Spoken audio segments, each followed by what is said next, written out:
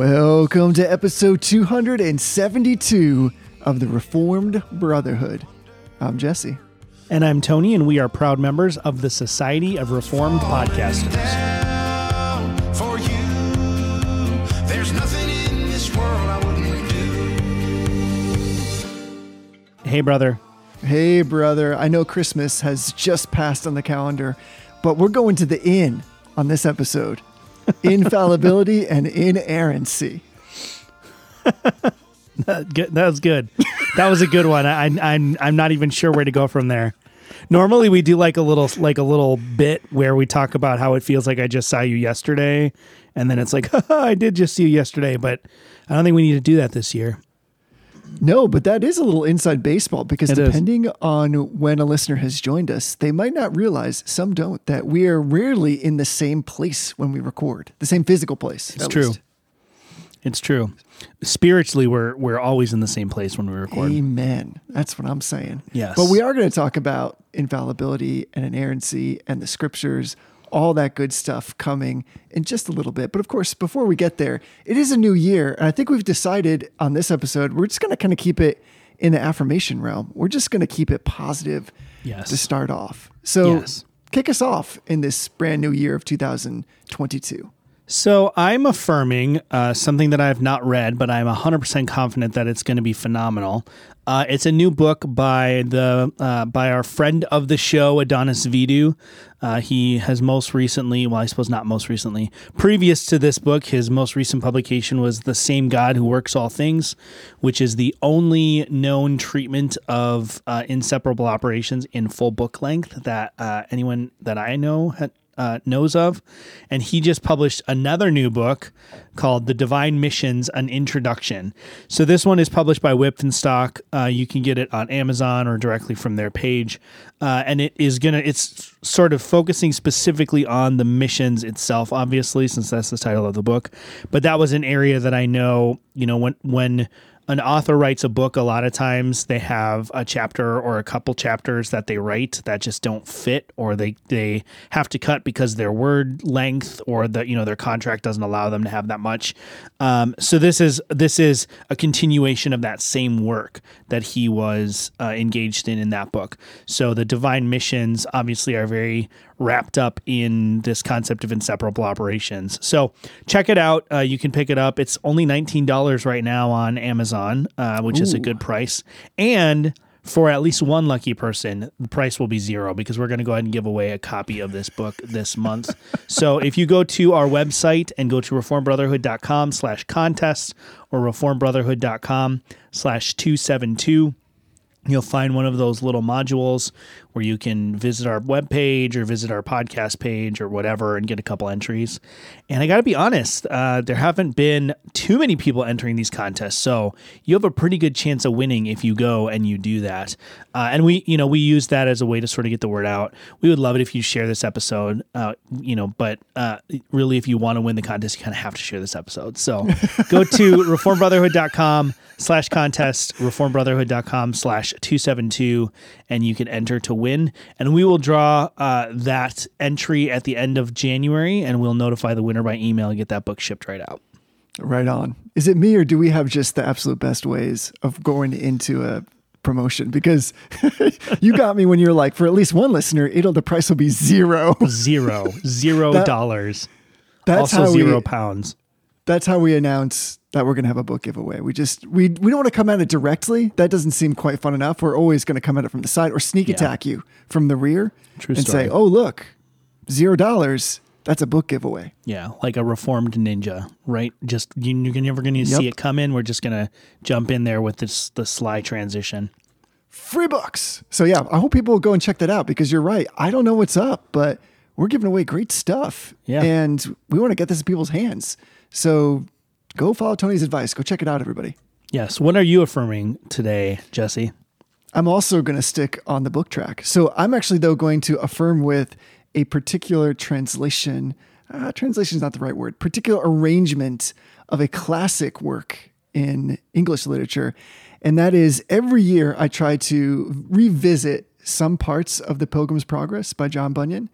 I don't always get through all of it, but I don't know if you're here's the thing. If you haven't read it, we've said it before, you ought to read it. And I know that for many people, including myself sometimes, the Middle English stuff is a little bit too much. It just feels like it's beating you down. You can't get there. It seems like a slog. So I'm affirming with a particular version. This one is labeled, well, actually, the tagline is translated from the original 17th century text and further edited and annotated by L. Edward Hazelbaker. And I think that Mr. L. Edward Hazelbaker does a great job of not only his annotation, but he has further notes in there. The English, though, super readable, but it's really, really precise and has great fidelity to the original. In fact, it's like a lovely way to pick up both if you want and just read a little bit and then go back to the Middle English stuff and you'll be like, this totally makes sense now. So I just think he makes it totally approachable. It's a pretty thick volume, actually, because there's lots of great notes in here. It's basically like, you know how when we look at the Confessions of the Creeds, we have all this one for proof texting right there. John Bunyan was like a proof text master. He also quoted a lot from the scriptures without actually directly quoting, like putting quotation marks in his original writing. This just allows you to get that full sense of connection to the scriptures, something that we're going to talk about today. But I just love this volume. I think it's super approachable and you can pick it up. And for me, like I love going back to, you know me, I love when Pilgrim hangs out with Interpreter. Like Interpreter's house is like, amazing. So many amazing imagery and scenes. And then my second favorite part is when Pilgrim is ascending the mountain and the law runs by and beats the heck out of him. He's like, oh, you stole my thunder. I was going to say that. I love that part.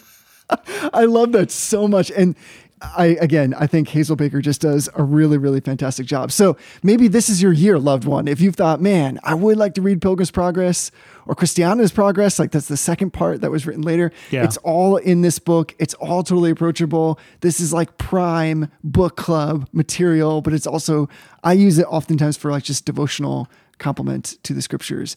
It's lovely. So go grab a copy of that. Yeah. Another just quick tag on to that. Theology Simply that phrase is simply profound. Theology Simply Profound, which is a podcast put together by the Reform Forum. They just did a extensive series walking through not only the Pilgrim's Progress, but the second part of the Pilgrim's Progress, which is Pilgrim/Christian's wife and children, their progress towards salvation. They did a good job. I didn't listen to all of them, but they did a good job unpacking a lot of the themes and kind of exploring the different theology presented and different imagery that's given there. I love the scene in Interpreter's house. I just think it's so clever and creative. It just unfolds everything. It's great. It's amazing. And it's like super, of course, it's super vivid. That's how Bunyan wrote. And if you read his apology, which is really the preface he puts in metered rhyme, why he wrote the book, his argument for it. It's really fascinating because I think like he's hitting on the stuff that you find other evangelistic preachers trying to appropriate, but use in a less effective way. So he's unapologetic about this use of allegory and this use of, he talks about his words and images being a burr basically in your sock or on your foot. And I think that's true. So when I think of a lot of these theological concepts, even in a technical sense, I'm often drawn back to something that I read in this book. So there's a reason why, with the exception of maybe, I don't know, this past century, there's a reason why it is like the second most purchased and sought after book besides the scriptures. Yeah. So anybody that can bring it into the modern language and just remove that hurdle that we have, which again, the middle stuff is like, it's beautiful. Like it is like King James style language, but it's a little bit more intense than that. Some people love that and that's cool. But if you're like, man, how about you just tell me what Pilgrim is doing, then this is really the right kind of text. So yeah, go check out L. Edward Hazelbaker. You can find it anywhere great books are sold or on Amazon. That's a heck of a name. Also sold on Amazon. That is a heck of a name. L. Edward Hazelbaker. Yeah. He must be friends with like Benedict Cumberbatch. Who I like if to you have a call name like that, you're destined to Cucumber Bottom. Yeah. If you have a name like that, you're destined to do something great in literature or in translation. You know, that's like, you can't get away from that. This dude definitely has elbow patches, right? Like at least several blazers with leather elbow patches for sure. You know, you can just put leather patches on your elbows if you want, Jesse. There's not like a test to be able to do that. You can just do it. No, dude, there's rules. If you walk into a public place with that on, people will tell you. So, Stop like it. some dude with a tweed jacket and a pipe will pop out from behind a shrub and be like, "You are not authorized to do that. Exactly. I said good day, sir. Yeah. Do you bite your thumb at me?" We'll dig deep on that one. There are rules in our society. It's true. Speaking of rules, actually, I'm just going to totally jettison that segue because I want to go a different direction. and we do not edit these. Before we get to that beautiful segue, keep everybody in suspense for a minute longer. I want to thank everybody as we turn the calendar, those who have so generously supported the podcast in so many different ways, both with sending voicemails or notes of encouragement or interacting with us on Facebook or sharing episodes or even giving some of their financial resources to support all of the costs that we have, which is what keeps this whole thing free for everybody else. Thank you so much. And I especially want to give a little shout out to Brother Brandon, who is our newest contributor on Patreon. Brandon, thanks so much for joining us in this thing and making sure that it will always be free and you'll never hear a weird ad for Dollar Shave Club or ZipRecruiter. I don't know. Not going to find it here. So Yeah, I mean, unless we like it, we might advertise for something. That's true. I mean, the Dollar Shave Club is a total ripoff, but because it's way more than $1. This is the anti-ad. Yes. I mean, we both have purple mattresses that we like, so I don't know why we're not getting sponsored by them. That's true. See, yeah, you're only going to find what we believe in. But what we especially believe in is all of our lovely brothers and sisters who support us. So, Brother Brandon, thanks so much. And if anybody else is interested in joining Brandon and others that give to meet the needs that are real costs of the podcast, we're so thankful. You can just head on over to reformbrotherhood.com and there will be a nice little button in the middle that says join the Brotherhood. And there's a bunch of different things you can do. And not all of them are financial. You can jump into the Facebook group or send a voicemail or, again, share an episode. Get into a book club with somebody. Have some great discussions about theology. But just come along with us for the ride. And we appreciate all those that are doing it in various ways. True story. I appreciate every single donor, every single person who gives, because it is a blessing to us. I mean, I think we would make the podcast anyway, and we would figure it out, but to not have to stress out about where the money is going to come from to pay for hosting fees or Right on. website fees or whatever it might be is a real blessing. And it's something that, we make this podcast because we believe that God edifies the saints through this podcast. And so when people give of their abundance to help us do that, they really are partnering in that activity that God is. We're very careful not to call it a ministry. There are other podcasts that use that word, and I'm fine with that. But I'm very careful not to call it a ministry because that's a specific word. But in this endeavor that God has placed before us, the people who are financially supporting the show, I mean, that goes from everything to replacing a microphone at breaks to Right. Paying hosting fees to purchasing books to give away so people can get good theology to, paying for website redesigns, things like that. So there's really a lot that we try to do, and we try to make those funds go as far as they possibly can. But we really appreciate when people are partnering with us. This just got really NPR pledge driving. It was great. Yeah, you just launched right into I that. feel like I'm about to be like, and I'll give you a tote bag if you say, no, but I'm not going to do that. Well, is this a good time to announce that in the new year we decided that we're going to officially announce the Praise Pit level of donation, which is $1 million. Yeah. If you would like to join the Praise Pit Club, all you have to do is go to patreon.com/Reformed Brotherhood. You just drop in 1 and 6 zeros. And you are officially in the Praise Pit.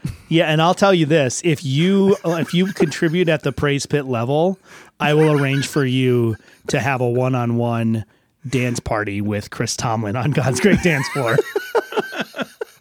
There's so much mileage out of that, man. We're just going to keep on milking that insanity forever. It doesn't stop. And we should probably say, by way of just total fair disclosure, just in case it wasn't clear, totally joking, but I'm not joking. If you want to give us $1 million, I'll make sure you get to dance with Chris Tomlin. I feel like if you give us $1 million, we can make that happen. I would rather, though, it be all of the former members of DC Talk, which I think you have a strong connection to. Yeah, but one of them is deconstructed now, so I don't know. I don't think he'd be into that. Well, we'll just swap in Chris Tomlin. That's true. It's the Voltron of contemporary Christian music at this point. So Newsboys, Audio Adrenaline, DC Talk, they're all literally all part of the same band now, or have been at some point. So It's just all one big happy family. But It's true. to go back maybe 7 minutes, speaking of rules, Tony, I'm really talking- itching to see what this is. yeah, well, we're talking about really the ultimate rule of life and faith, which is the scriptures. And just to back up, like just for a second, in case somebody's kind of joining us here midstream, which actually, now that I say that out loud, I really dislike that metaphor or simile. But say if somebody's just coming into what we've been doing a whole series about all kinds of theological matters. We are building, we're moving, we're growing in different types of topics. So we've talked about theology proper, we've talked about the Trinity. And so we're now finding ourselves really arriving in depth with the scriptures. And so go back and listen to all kinds of good stuff if you're just jumping in now. This is not just like a one-off random episode on infallibility and inerrancy. We have a path that we're progressing towards, and we're moving these stones in a particular direction and arranging them in such a way as to build kind of this major superstructure. So this is one of those stones. But really, this is a great time to talk about this.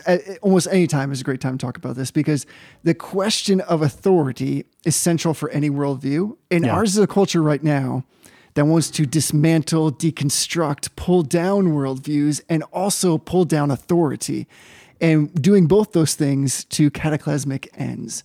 And since Protestant theology has really located the authority in the Bible, the nature of biblical authority has been like a fundamental concern. That's why the Reformation really passed it to its heirs, Right. this belief that the ultimate authority rests not in reason or a pope, but in an inspired scripture. So the two words most often used to express the nature of scriptural authority are inerrant and infallible. And so that is where we find ourselves. Yes. And now, just to maybe like back up and do a slight clarification on something we said now, I think 3 weeks ago, when we did the episode on inspiration. Obviously, like all of these terms that we're talking about this week, in the inspiration week, next week when we talk about how the scripture is to be applied as the rule of faith and practice, all of these things are interrelated, right? The authority of scripture comes from the fact that it's inspired and comes from God. The fact that it is infallible and inerrant, which we'll define those terms in a little bit here, that comes from the fact that its origin is the infallible and unfailing, unerring God, right? The reason we can apply it as the rule of faith and practice is because it is authoritative and perfect because of who it comes from. So we shouldn't try to separate these things all that much. We just kind of have to in order to do podcasts. So try not to think of these as like really, really distinct, discrete things. We chop them up to make it easier to talk about them.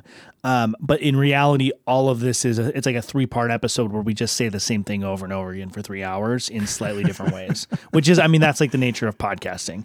Sure. The other thing I just want to point out, because I went back and listened back to the episode, and I said something that I want to clarify. I don't think I want to correct, but I want to clarify. I said during the episode that inspiration is something that applies to the author as they're writing the text. And what I meant by that, because there are some people that are going to take issue with that, rightfully so, the author, properly speaking, is not inspired.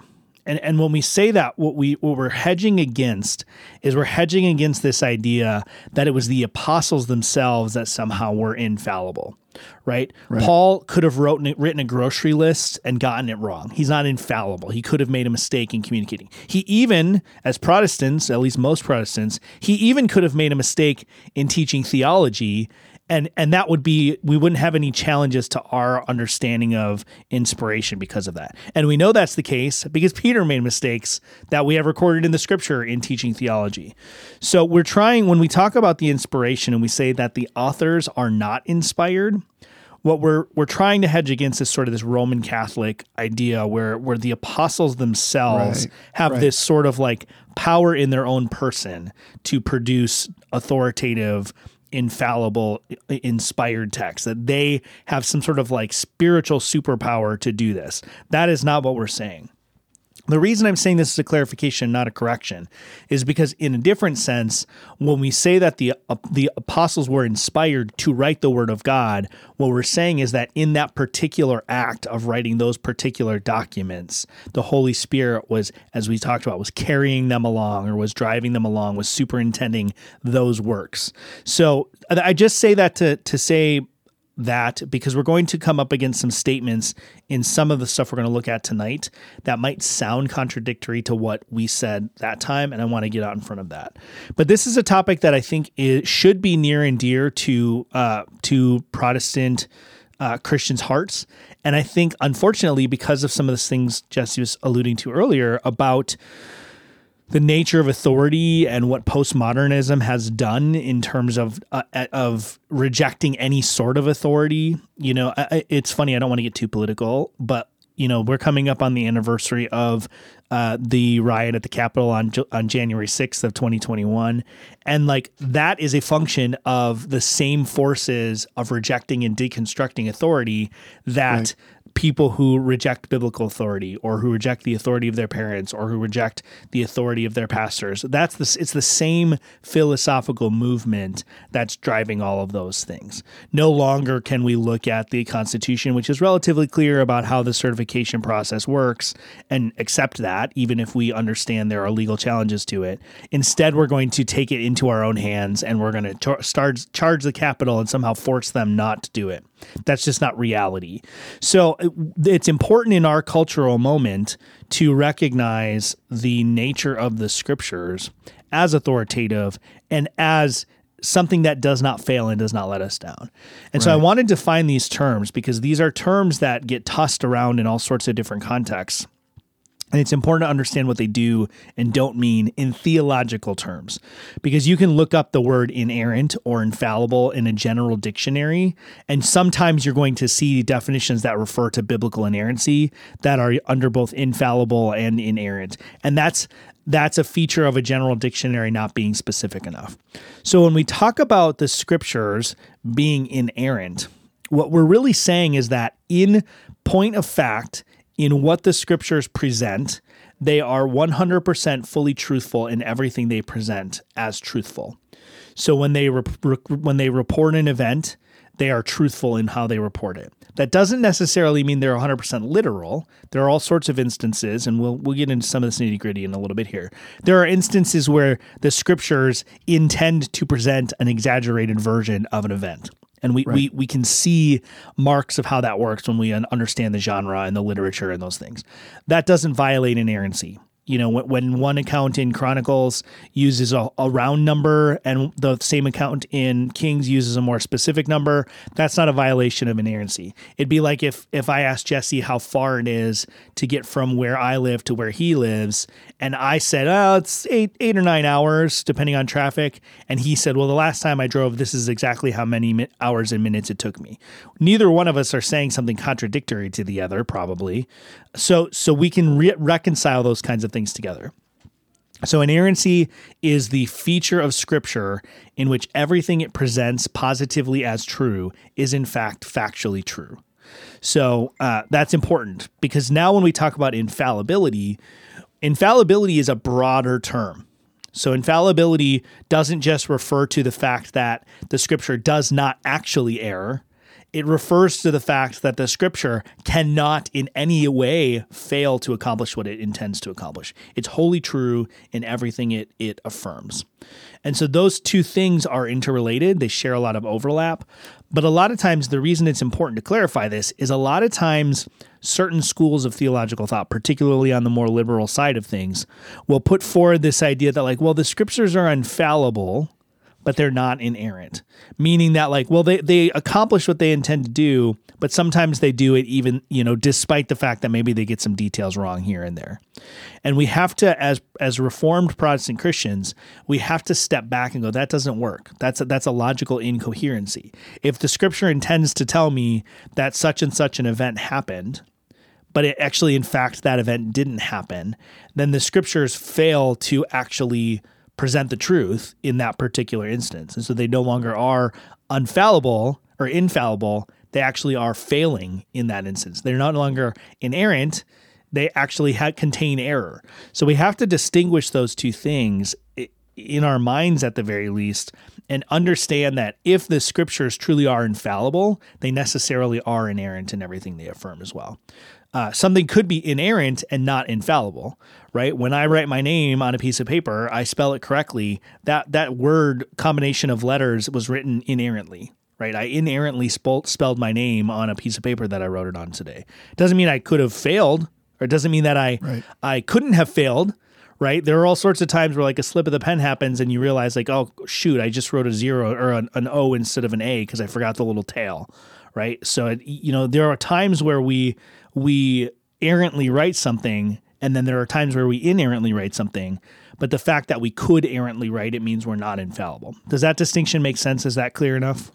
Right. I totally agree with you. I'm glad you brought that up early on, because I think it's helpful, maybe instructive even, to remind us that those two words, inerrant and infallible, are basically, on etymological grounds, they're approximately synonymous, but they're used really differently. And what I find interesting is that I think some of this actually comes, or a lot of it comes out of the Reformation, the sola scriptura emphasis.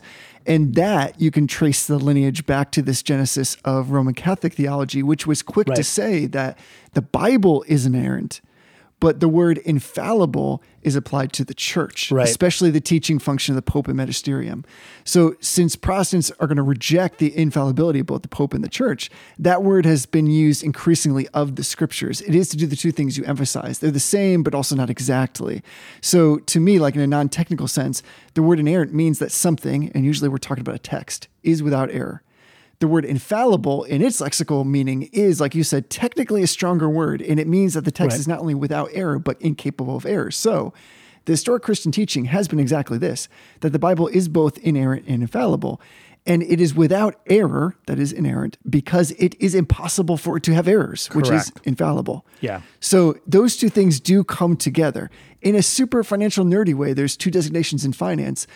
There's high quality earnings and high quality financial statements. And you'll always see people say high quality earnings presume high quality financial statements. In other words, how could you even know if the company is making a lot of money unless it's reporting it in a way that's actually discernible and trustworthy? So we're talking about the same thing here. So it might be helpful for people because you can sometimes see people deviate from this, especially online when they're making arguments about the Bible, or they're trying to take away arguments about inerrancy. They're trying to somehow deconstruct that. And what you find is even well-intentioned Christians, they will basically cut off the limb they're standing on because they'll not realize that to me, it's almost like infallibility is like this essence, this content behind everything. If that is present, then we know that it's going to be inerrant. And of course, we can root this back to God's character, biblical arguments, epistemological arguments, all things I'm sure we'll touch upon. But I'm glad that you did the distinction there. And again, I think it's appropriate and helpful to assess this and understand those two concepts in light of church history and what really has brought forth the need to emphasize these things. And of course, we're not saying anything that all of the reformers and so many brilliant people who are smarter than us that came before us are saying.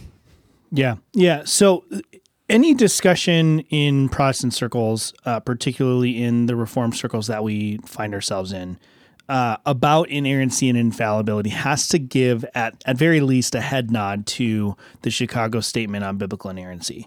Now, I've been pretty clear in other venues that I think some of these sort of like extra ecclesiastical statements are not particularly helpful when they're written.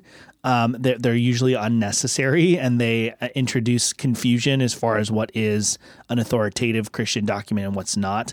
That said, the theology of the Chicago Statement on Biblical Inerrancy, which was primarily drafted by R.C. Sproul late in a hotel room the night before the conference, is a very good piece of theological work.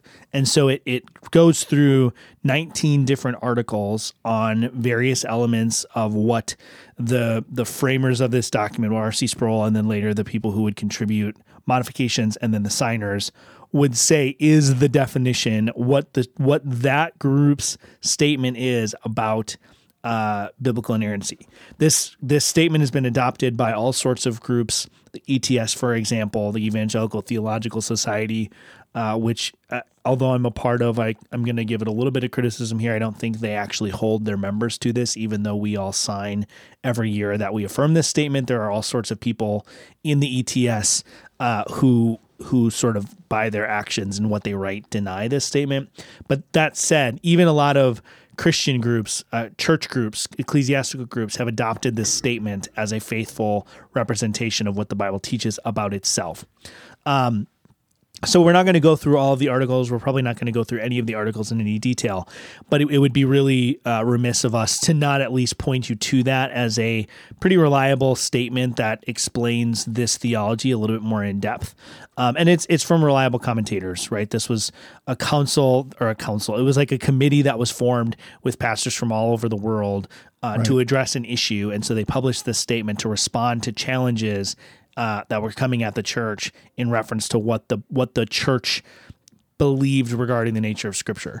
So you can get it. If you just search Chicago Statement on Biblical Inerrancy, you can find it just about anywhere. Particularly helpful if you're wanting to dig into it. R.C. Sproul had published, prior to his death, he had published a set of these books that were kind of like crucial questions books. And the entry on what is the Bible is literally just the Chicago Statement on Inerrancy, along with some of his commentary on what each article means. It's extremely helpful. It's kind of first level for any of these conversations. And then, of course, our confessional doctrines, the Westminster Confession has not a ton to say about this, but what it does say is pretty clear about this. So I just want to read a couple of the statements out of chapter 1 here. The first one is in section 5. It says, "We may be moved and induced by the testimony of the church to a high and reverent esteem of the Holy Scriptures, and the heavenliness of the matter, the efficacy of the doctrine, the majesty of the style, the consent of all the parts, the scope of the whole, which is to give all glory to God, the full discovery it makes of the only way of man's salvation, the many other incomparable excellencies and entire perfections thereof, are arguments whereby it doth abundantly evidence itself to be the word of God." So all of that is saying the Scripture manifests itself to be the word of God by all of these external characteristics that Christians and non-Christians can both observe. And then it says, "Yet notwithstanding our full persuasion and assurance of the infallible truth and divine authority thereof is from the inward work of the Holy Spirit, bearing witness by and with the word in our hearts." So what that's saying is that the knowledge and appropriation of the reality of the infallible truth and divine authority of Scripture comes from the Holy Spirit. But this statement in the confession is testifying to the fact that the Westminster divines believed the Scripture to be infallible, even though they're saying that's not, you don't reach that conclusion by natural means. They're affirming that it is in fact infallible. And that's important because there is this movement in some modern Christian theologies to paint inerrancy and infallibility, inerrancy particularly, but infallibility and inerrancy, as though it was some invention by the Princeton theologians in like the late 1800s. Warfield invented the doctrine of inerrancy. That just isn't the case. And then if you jump down to section 9 of chapter 1, it says, "The infallible rule of interpretation of Scripture is the Scripture itself. And therefore, when there is a question about the true and full sense of any Scripture, which is not manifold but one, it must be searched and known by other places that speak more clearly." So what that's saying is that not only is the Scripture infallible, which they already affirmed up in section 5, but it itself is also the only infallible interpreter of itself. And so this is taking the infallibility of Scripture and it's making it central. So not only do we affirm that the Scriptures are wholly true in everything they teach and that incapable of presenting error, incapable of erring or failing to accomplish what God intends them to accomplish. But not only that, we loop back around and reinforce that by saying, and if you want to understand Scripture, you just have to go back to Scripture and apply Scripture to itself. So I thought it's important to get those kind of confessional statements and sort of doctrinal statements out there, because we have to ground this discussion not in sort of like airy understandings of what we think infallibility means or what we think it would mean for there to be error or not error, but in the historic testimony of the church. So across the board, Protestants have always believed, really until maybe like the last 100 years or so, have always believed that the scripture just doesn't present error. It's truthful. Right. It teaches the truth. It doesn't present error. There's been debates and discussions at times about what the truth that's being presented is, right? I mean, going all the way back to Augustine, there was debates about whether Genesis presented really meant that God created in 6 days, or Augustine's position was he created instantly and then used this analogy of 6 days to accommodate our understanding, right? But nobody was saying that what the scripture teaches is false. Nobody was saying that there was an error presented, that the Bible meant to say that this is what happened, but in fact, actually the opposite is what happened. That nobody has said that. Nobody's argued that in the history of the church until maybe 100 years ago with kind of the advent of theological liberalism. Right. That's a good point. Actually, we should unpack that a bit, because I think it strikes me maybe another way to come at this idea of inerrancy is that it's the view that when all the facts have become known, they will demonstrate that the Bible in its original autographs and correctly interpreted is entirely true and never false in all that it affirms, whether that relates to doctrine or ethics or social, physical, like life sciences. The reason why I say it that way is because it automatically impounds in that kind of definition the fact that we don't know all knowable things. So inerrancy, in some ways, it's not presently demonstrative. It's not presently demonstrable. So all absolute truth is self-referencing. It must be this way, because we're talking about something that is superintending. And so human knowledge is limited in at least two ways I can think of. First, because of our finitude and sinfulness.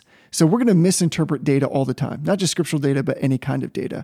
For instance, wrong conclusions can be drawn from inscriptions or text. But second, we don't possess all the data that bear on the Bible. So some of that data may be lost forever, or they may be awaiting discovery by, continue to find things by archaeologists, all the other like actual little details that people often point to and say, well, where is that thing? Or how come we never found that?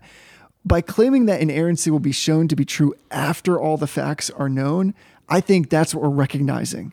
And that we're also recognizing that this is a higher source of truth. And we would expect it to be this way if it were, in fact, a higher source of truth, right? Right. So like the defender, I think, of inerrancy argues only that there will be no conflict in the end. So is this a statement of faith? Yes, but it must be so, right? Because we're saying that, I would say, I'm guessing you'd make the same thing. Some argue that the Bible doesn't make an implicit claim to this kind of authority of itself.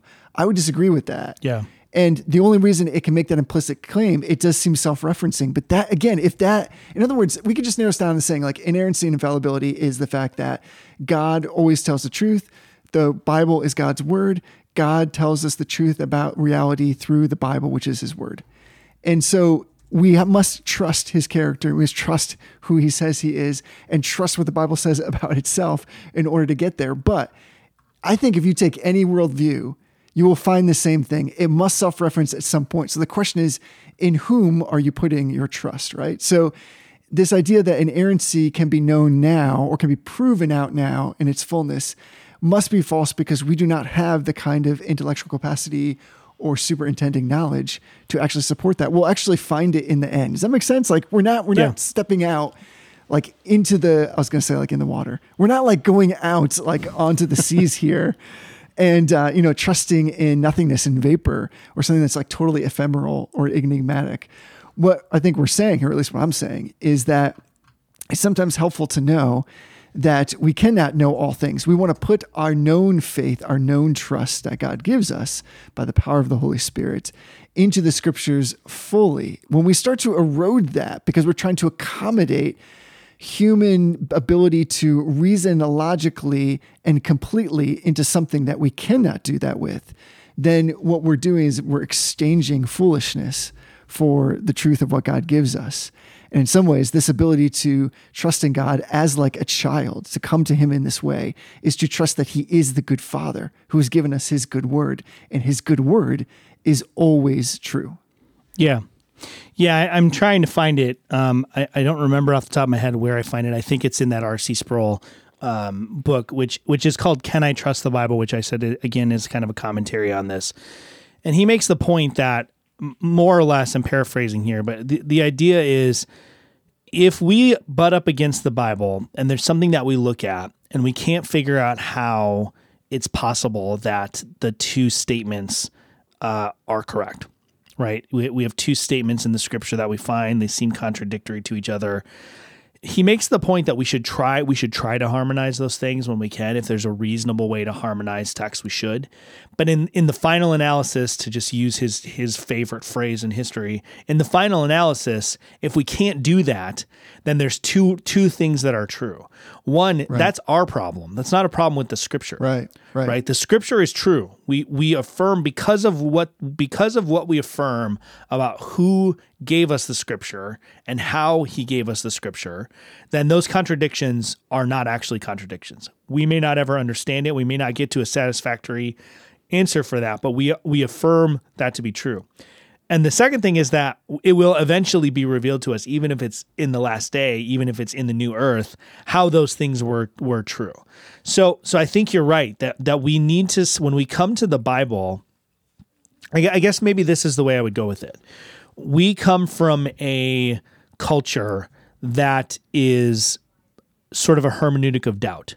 And what I mean by that is we come to anything, any text, whether it's the Bible, whether it's a Harry Potter book, whether it's a Marvel comic, there's all these like YouTube videos that crop up about like the continuity errors in the Marvel Cinematic Universe. Right? That's like a big deal. Well, it's because we come to whatever it is with this hermeneutic of doubt or this hermeneutic of criticism, where we stand in judgment over whatever this thing that we're approaching is.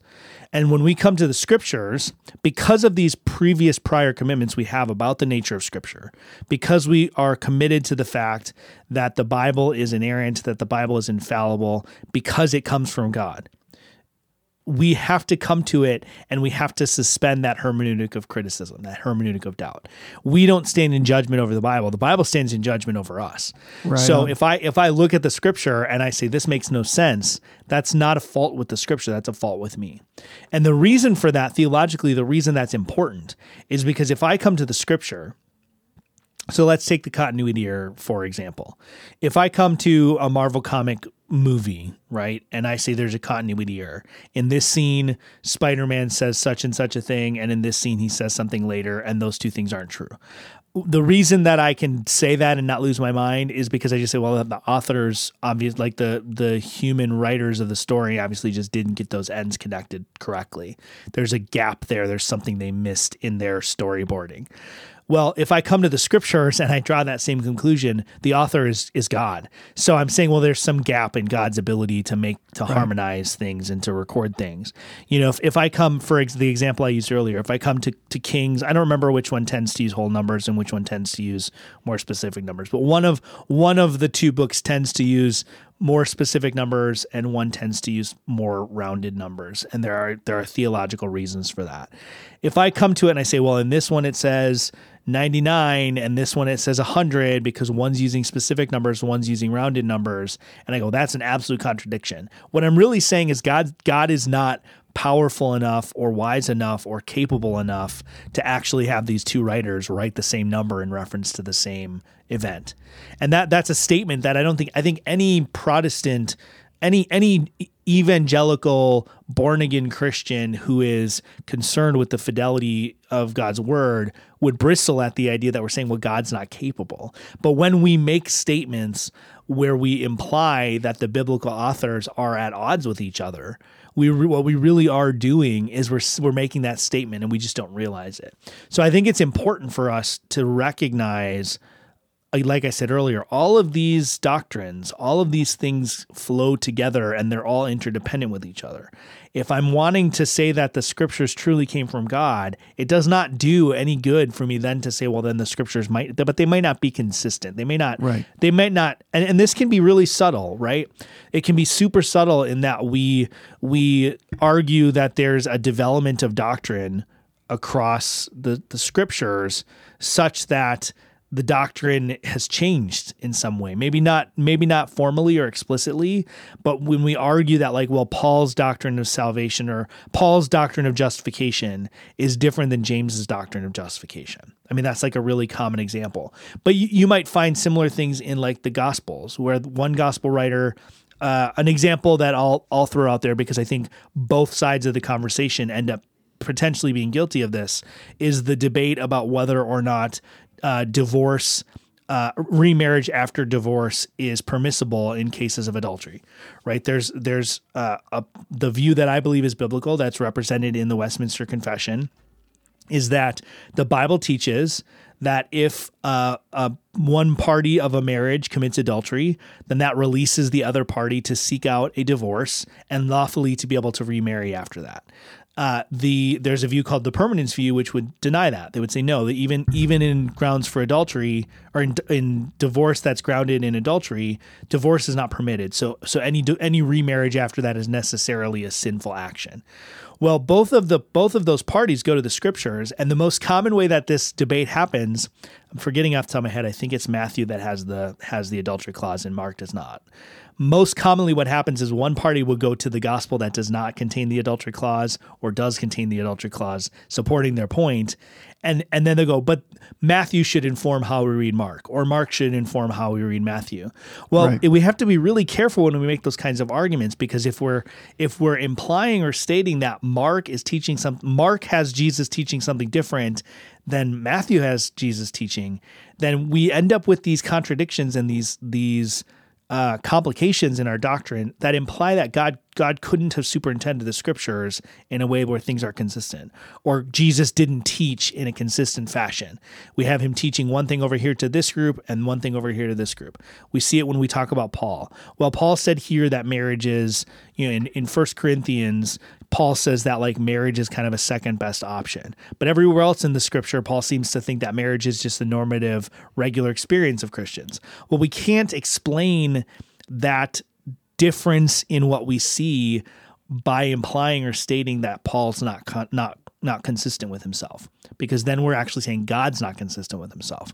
So Right. I just think I give those examples because those are all examples that people will run into probably on a regular basis, not maybe even in their own study.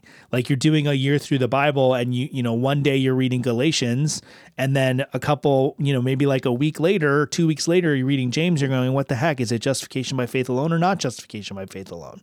Well, we have to have some framework to say, the end result of however I understand these two things has to be that the single, simple God who inspired this text is consistent with himself. Whatever that means, however I come out on the end of it, the answer can't be God has got this sort of schizophrenic doctrine going on.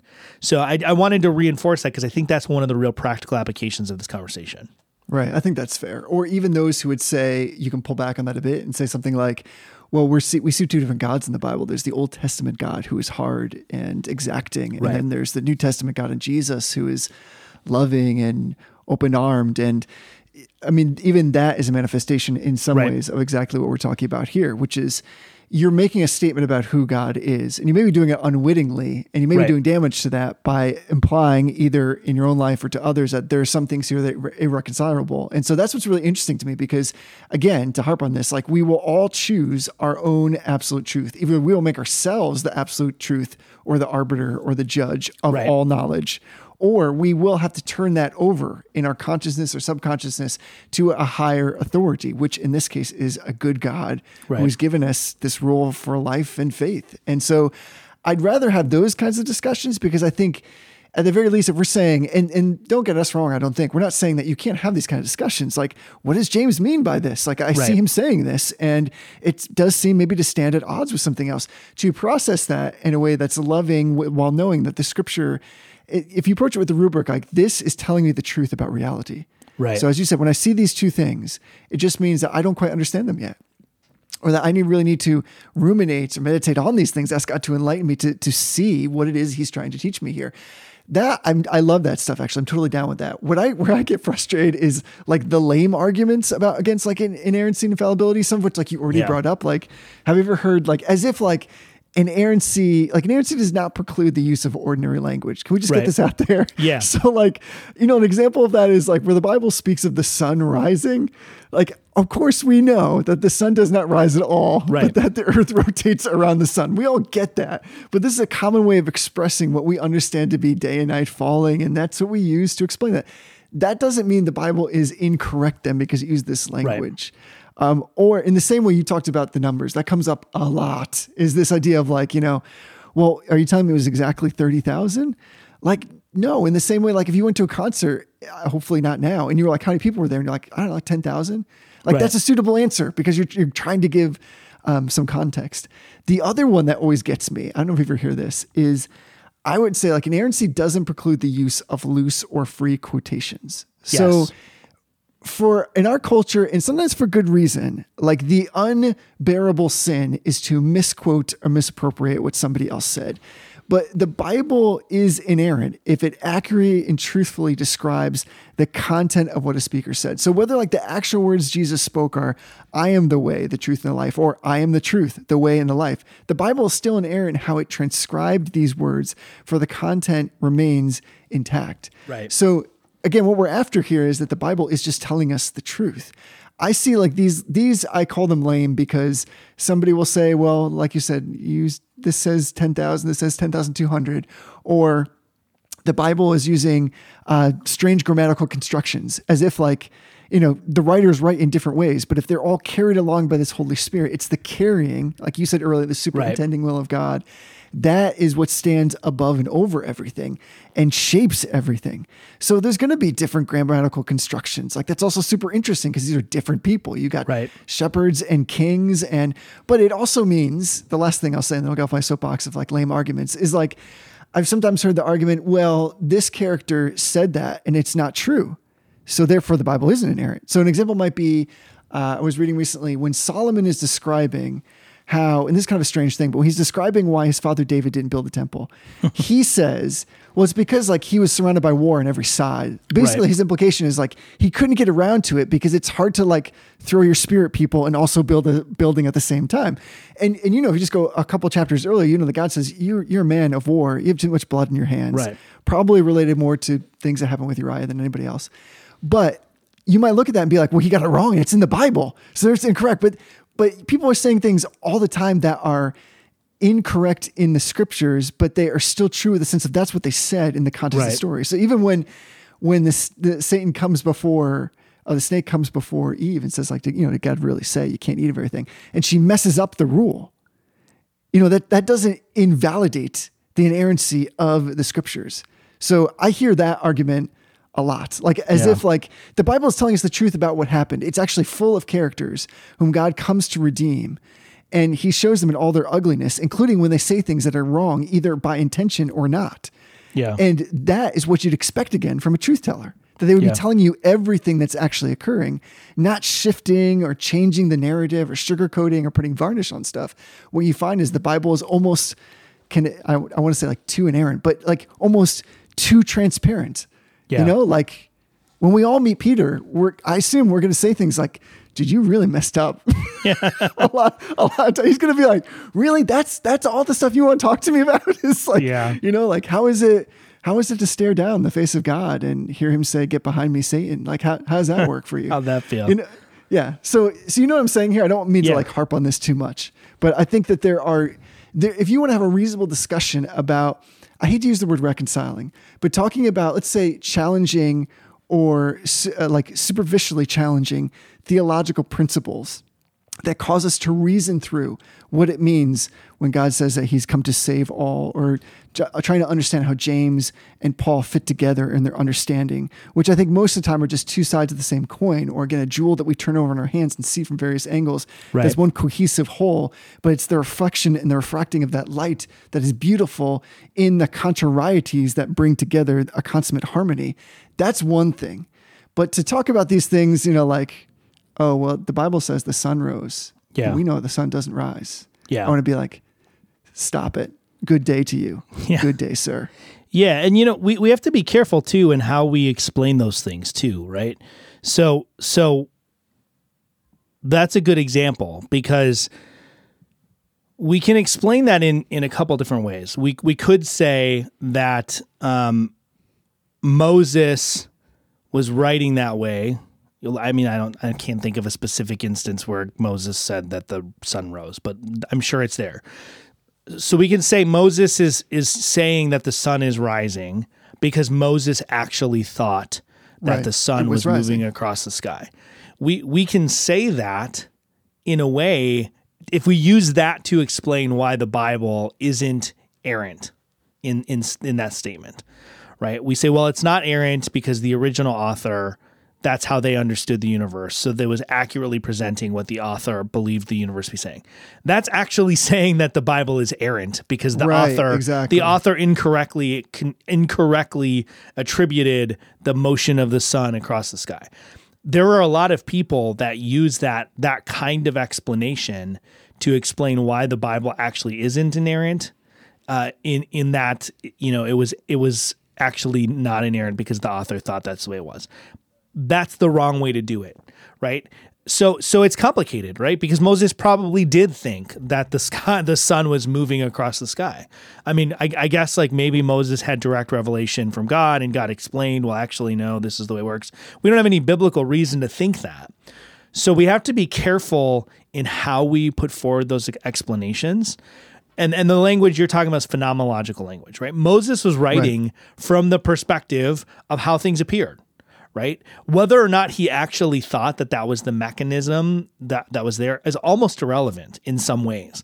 But we have to be careful as we're explaining these things not to actually impose error on the text in our effort to preserve inerrancy. And it's easy to do, right? This is something that I think is classically done in the first chapter of Genesis is when you're talking about the firmament in the sky. There's an appeal made that says like, well, God is communicating to an ancient Near Eastern culture, and the ancient Near Eastern culture had this idea that the world was a disk and that there was this dome over the disk, and that's what he's talking about. And so because he's communicating to that culture, he's using this language, he's portraying the cosmos in a particular way.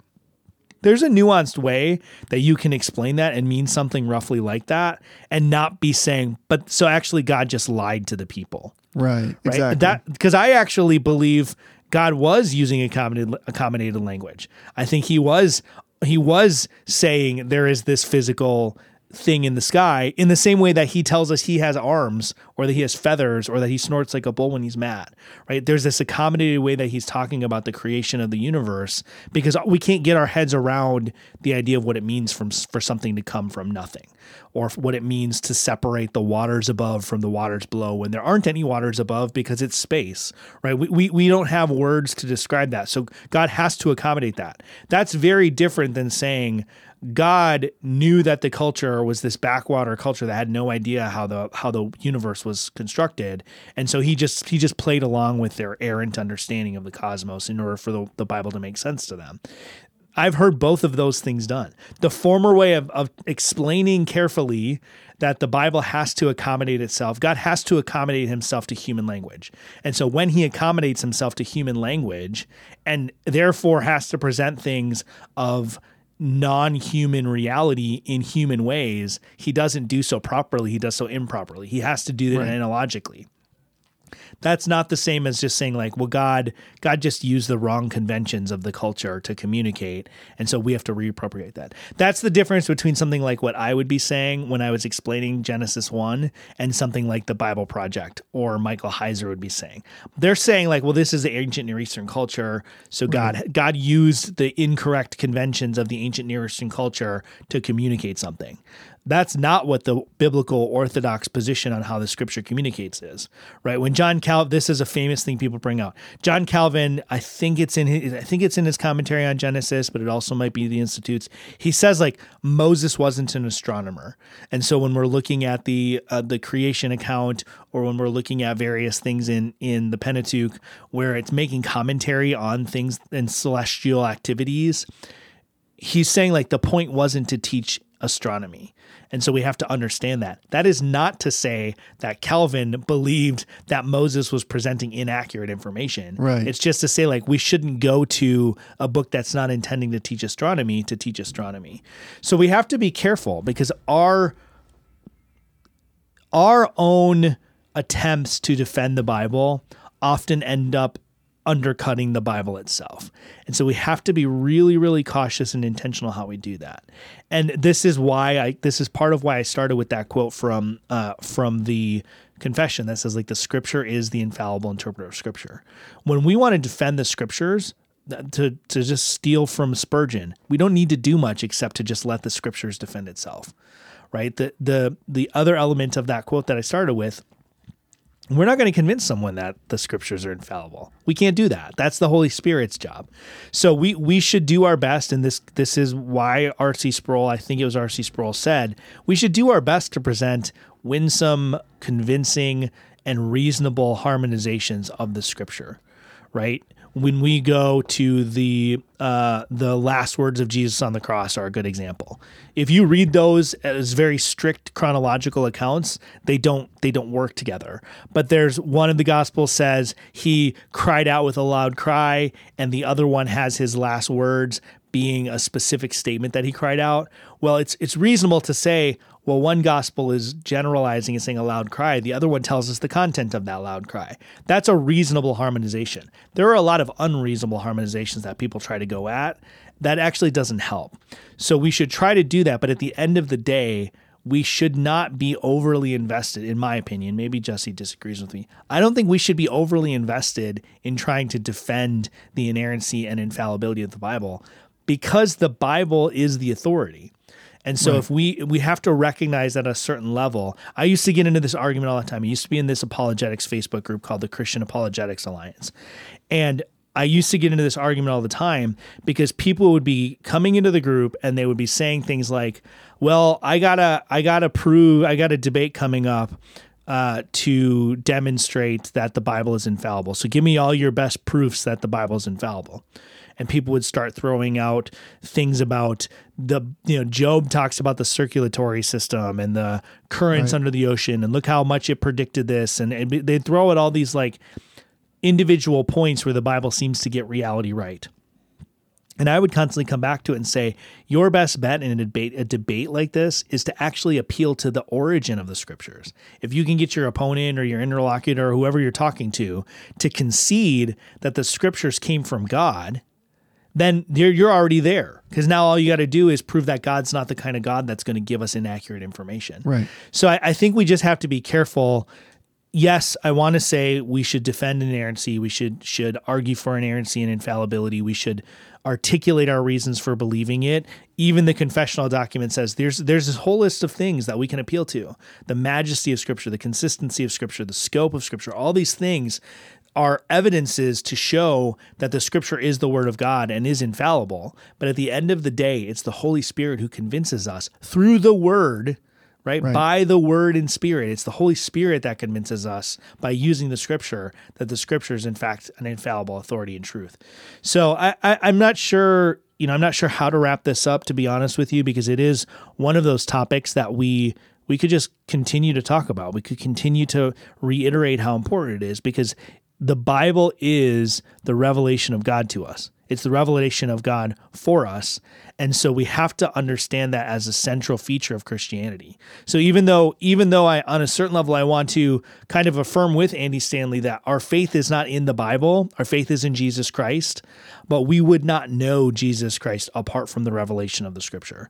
And so even though we don't worship the Bible, we don't believe that the Bible is salvation, right? It was Jesus said to the Pharisees, you search the scriptures because you think in them you have life, but they miss the fact that the scriptures are testifying to Christ, who is the one who gives life through the scriptures. Nevertheless, the scriptures still are in large part the way that we appropriate Christ to ourselves. The way that the Holy Spirit appropriates Christ to us is by building faith in us through the preaching of the scriptures. So it's important and central for us as Christians to understand the nature of scripture and the importance of it, and how it is that God communicates to us through it. Right on. I think that's a helpful landing spot. It's good for all of us to remember that we can't superimpose these kind of expectations for even general appreciation or complete fidelity to the scriptures on the unbeliever, because even that, the ability to see that this is authoritatively the word of God, comes by way of the Spirit. And of course, like you said, that the beauty is that the Spirit uses the word itself to illuminate and to enlighten, because it comes from the Father. And it has been lived out by the Son and then applied to us through the Holy Spirit. All of that comes from the regenerated heart. It doesn't come from logic. It's not going to come from sitting down and being able to expressly, cleanly articulate all these points and stack up an argument that can't be knocked down. Really, that is vouchsafed to God himself, and it is his word. So I think the encouragement here, I hope, is that if to pull us all back in the scriptures, right? Like if we really believe this thing, we really believe it's inerrant and infallible, that it tells the truth about reality, and that's from a loving Father who is concerned with giving us the truth and then giving us the right kind of knowledge, like sufficient knowledge for this life, then it should really drive us right back into it. We probably all underemphasize it, underuse it, underappreciate it. And so to give the full quote, as I understand it from Spurgeon, Scripture is like a lion. Whoever heard of defending a lion, just turn it loose. It will defend itself. Yeah. Yeah. There's no better way to end it. Oh, Charles. Oh, Charles. OCH. So everybody who's listening, make sure you go out to the reformedbrotherhood.com website, enroll yourself in the new contest. You want a book. You definitely want a book. What was the title of the book again? I don't remember. Divine Missions, a handbook. And we just talked about divine mission. So like, we did. I feel like Adonis is like, he's just trying to emphasize what we've been talking about. Like, I really appreciate that he was like, you know what? That's a really good idea to talk about that. Let me just jump on that bandwagon and write this book real quick. He wrote a book and published it over the course of a month. Yeah. He could do that. I feel like if he was, I mean, Adonis is amazing, but if he was able to do that, then he wouldn't be, I don't know what he wouldn't be. He wouldn't be something. I don't know how to finish that sentence without being offensive to somebody. Listen, that's what everybody comes here for, is any kind of sentence that starts with, I don't know how to end this without being offensive to somebody. I feel like that could be the new motto of our podcast, the Reformed Brotherhood. We don't know how to end this. It is, 'cause it's happening right now. I don't know if people can feel it, but it's happening. So I can. With that said, until next time, honor everyone. Love the brotherhood.